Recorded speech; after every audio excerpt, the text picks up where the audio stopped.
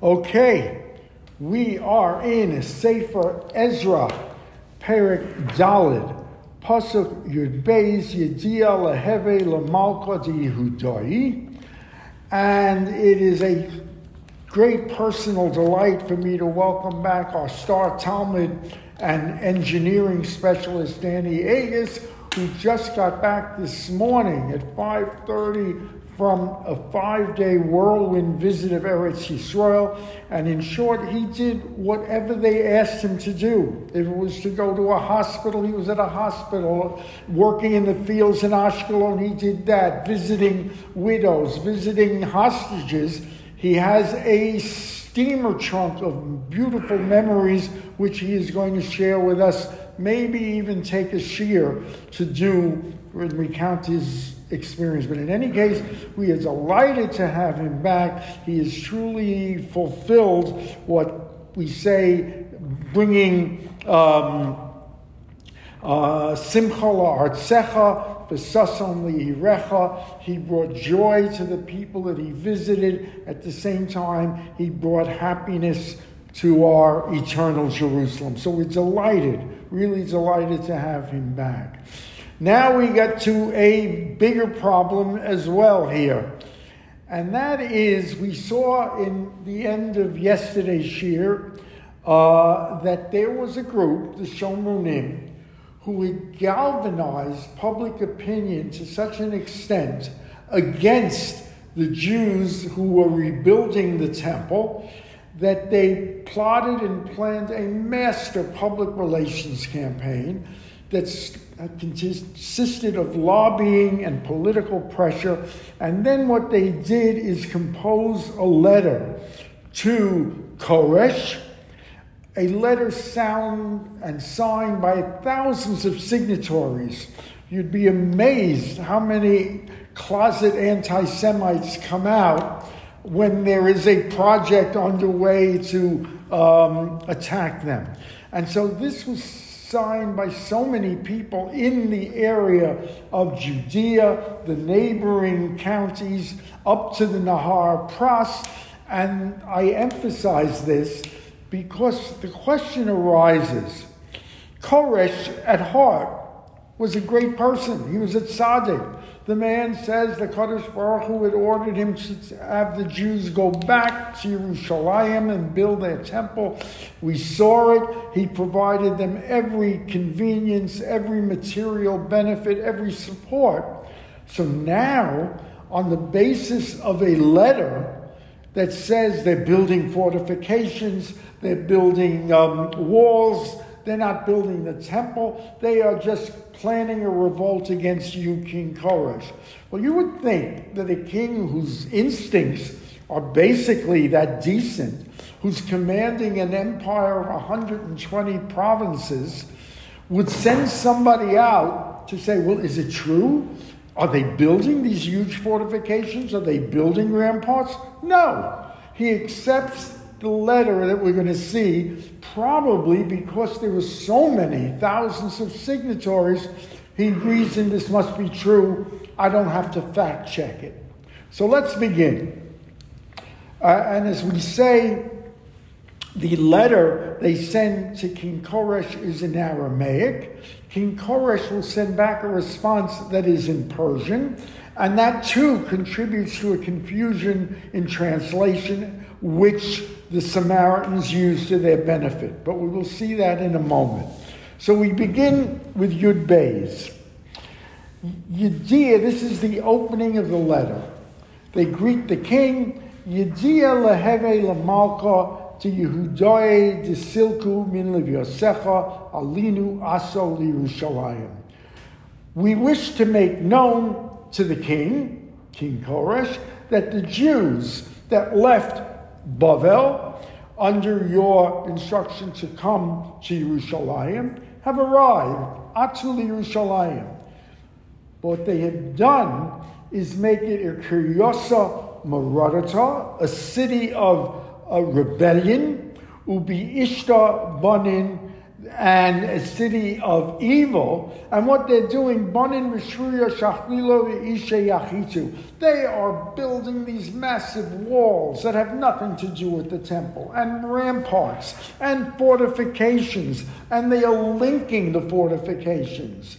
This has nothing to do with what you have sent them for. On the contrary, therefore we want the king to know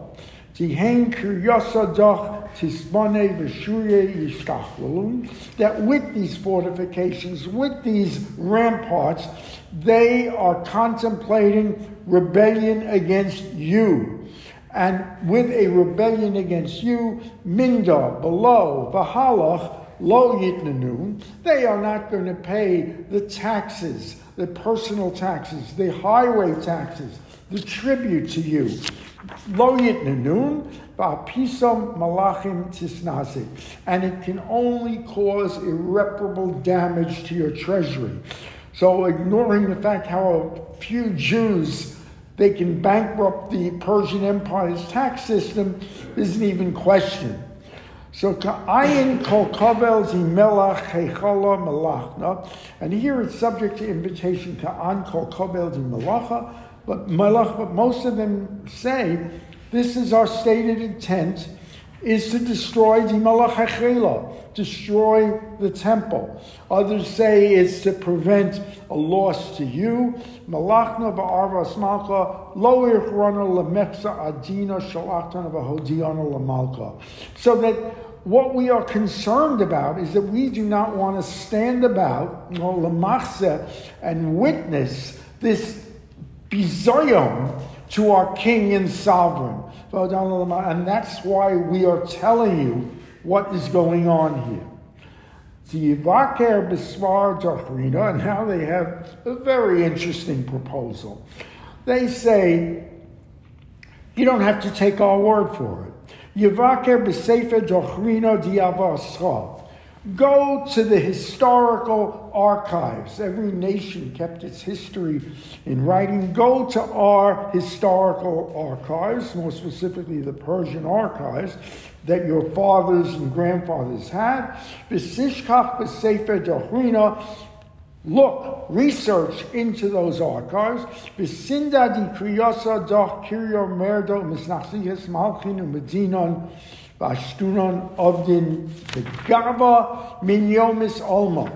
stop there. Go there. You are going to see that this propensity to rebel and to completely tear themselves off is in their DNA. It goes throughout their history, especially if there's a non-Jewish king that is ruling over them. From the first days. In other words, whoever it is, if it's Sancheriv, if it's Paro Necho, they will throw off, they will rebel because it's a non-Jewish king. And therefore, that's why the city was destroyed. This propensity to just make rebellion. Mahodin anchana lamalka. We are making this known to the king, because if they continue on this path with the massive fortifications, with the massive ramparts and connected tunnels, which are just going to lead to rebellion against you, you know what's going to happen next? They are not going to be content with just the city of Yerushalayim. They are going to take the Aver HaNahar, Euphrates, as we call it, the river across their massive territory. That's next on their agenda. So, now Koresh gets the letter, and he responds.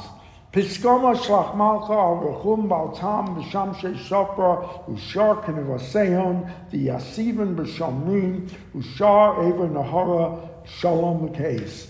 I have received this letter. It is in front of me, received from Rachum, the counselor, Sofer, your scribe, and he lists the other groups, the other cohorts, and even cities that are on the west bank of the Euphrates.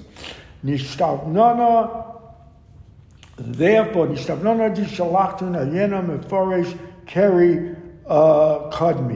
and so I have it right before me, and I am promulgating as follows. Nishtavna dishalachton elyona meforesh keri umini sim tam uvaknu v'shkichu di kiryasa doch min yomos olma al malchus misnase umered v'ashdudud misavada. And yes, it is true. I have found in my research that yes, they do have this sense of rebellion. They rebel against any king who is ruling over them who is not Jewish, and they do that. They perform rebellion and they separate themselves. And now he's going on with their history that he's unearthed. And they were mighty kings that ruled them.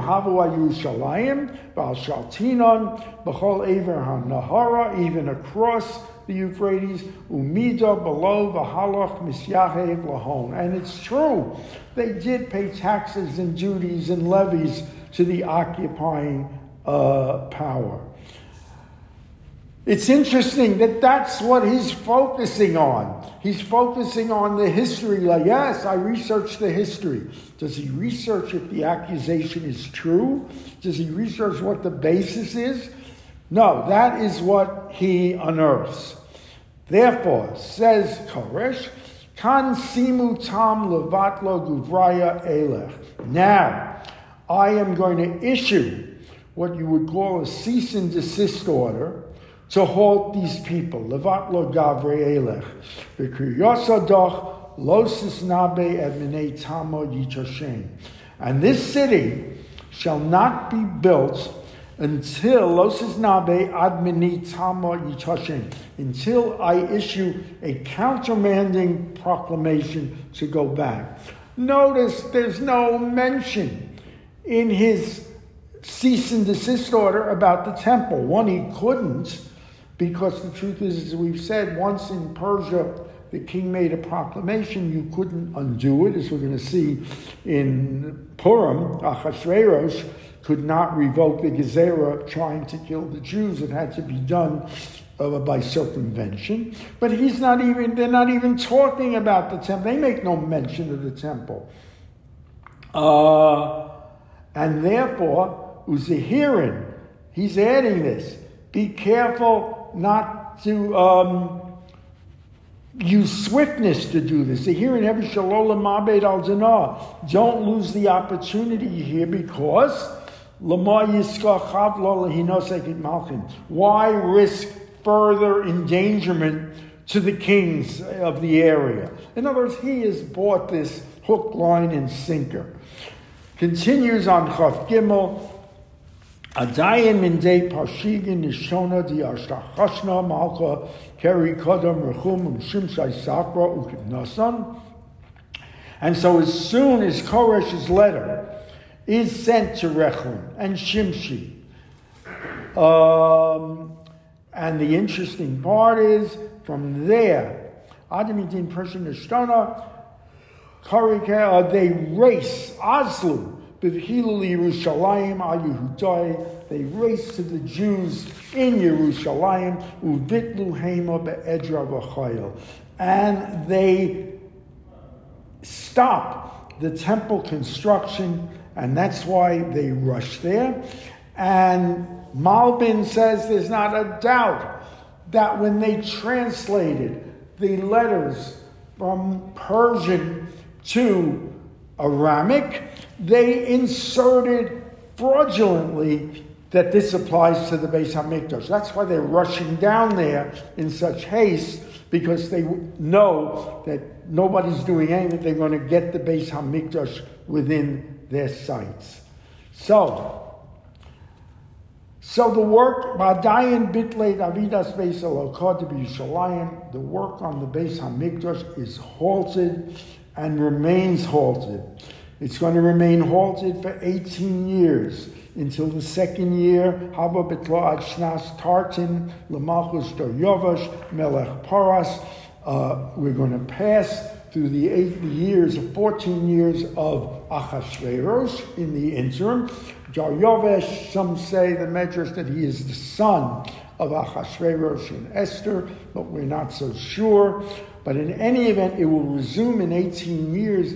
And what's fascinating is that in 18 years is the end of 70 years from Yirmiyahu's prophecy till the destruction of the temple. That 70 years is told. That was the measure that tripped up all the kings, including Belshazzar. We will see Achashverosh, but it comes out exactly then, and the temple will be rebuilt. In Yirtzeh Hashem, we will see this hopefully in our time, but certainly in Yirtzeh Hashem, Monday morning, 8:45 a.m., Perek Hey. You will not want to miss it. Be there. Ad Kan.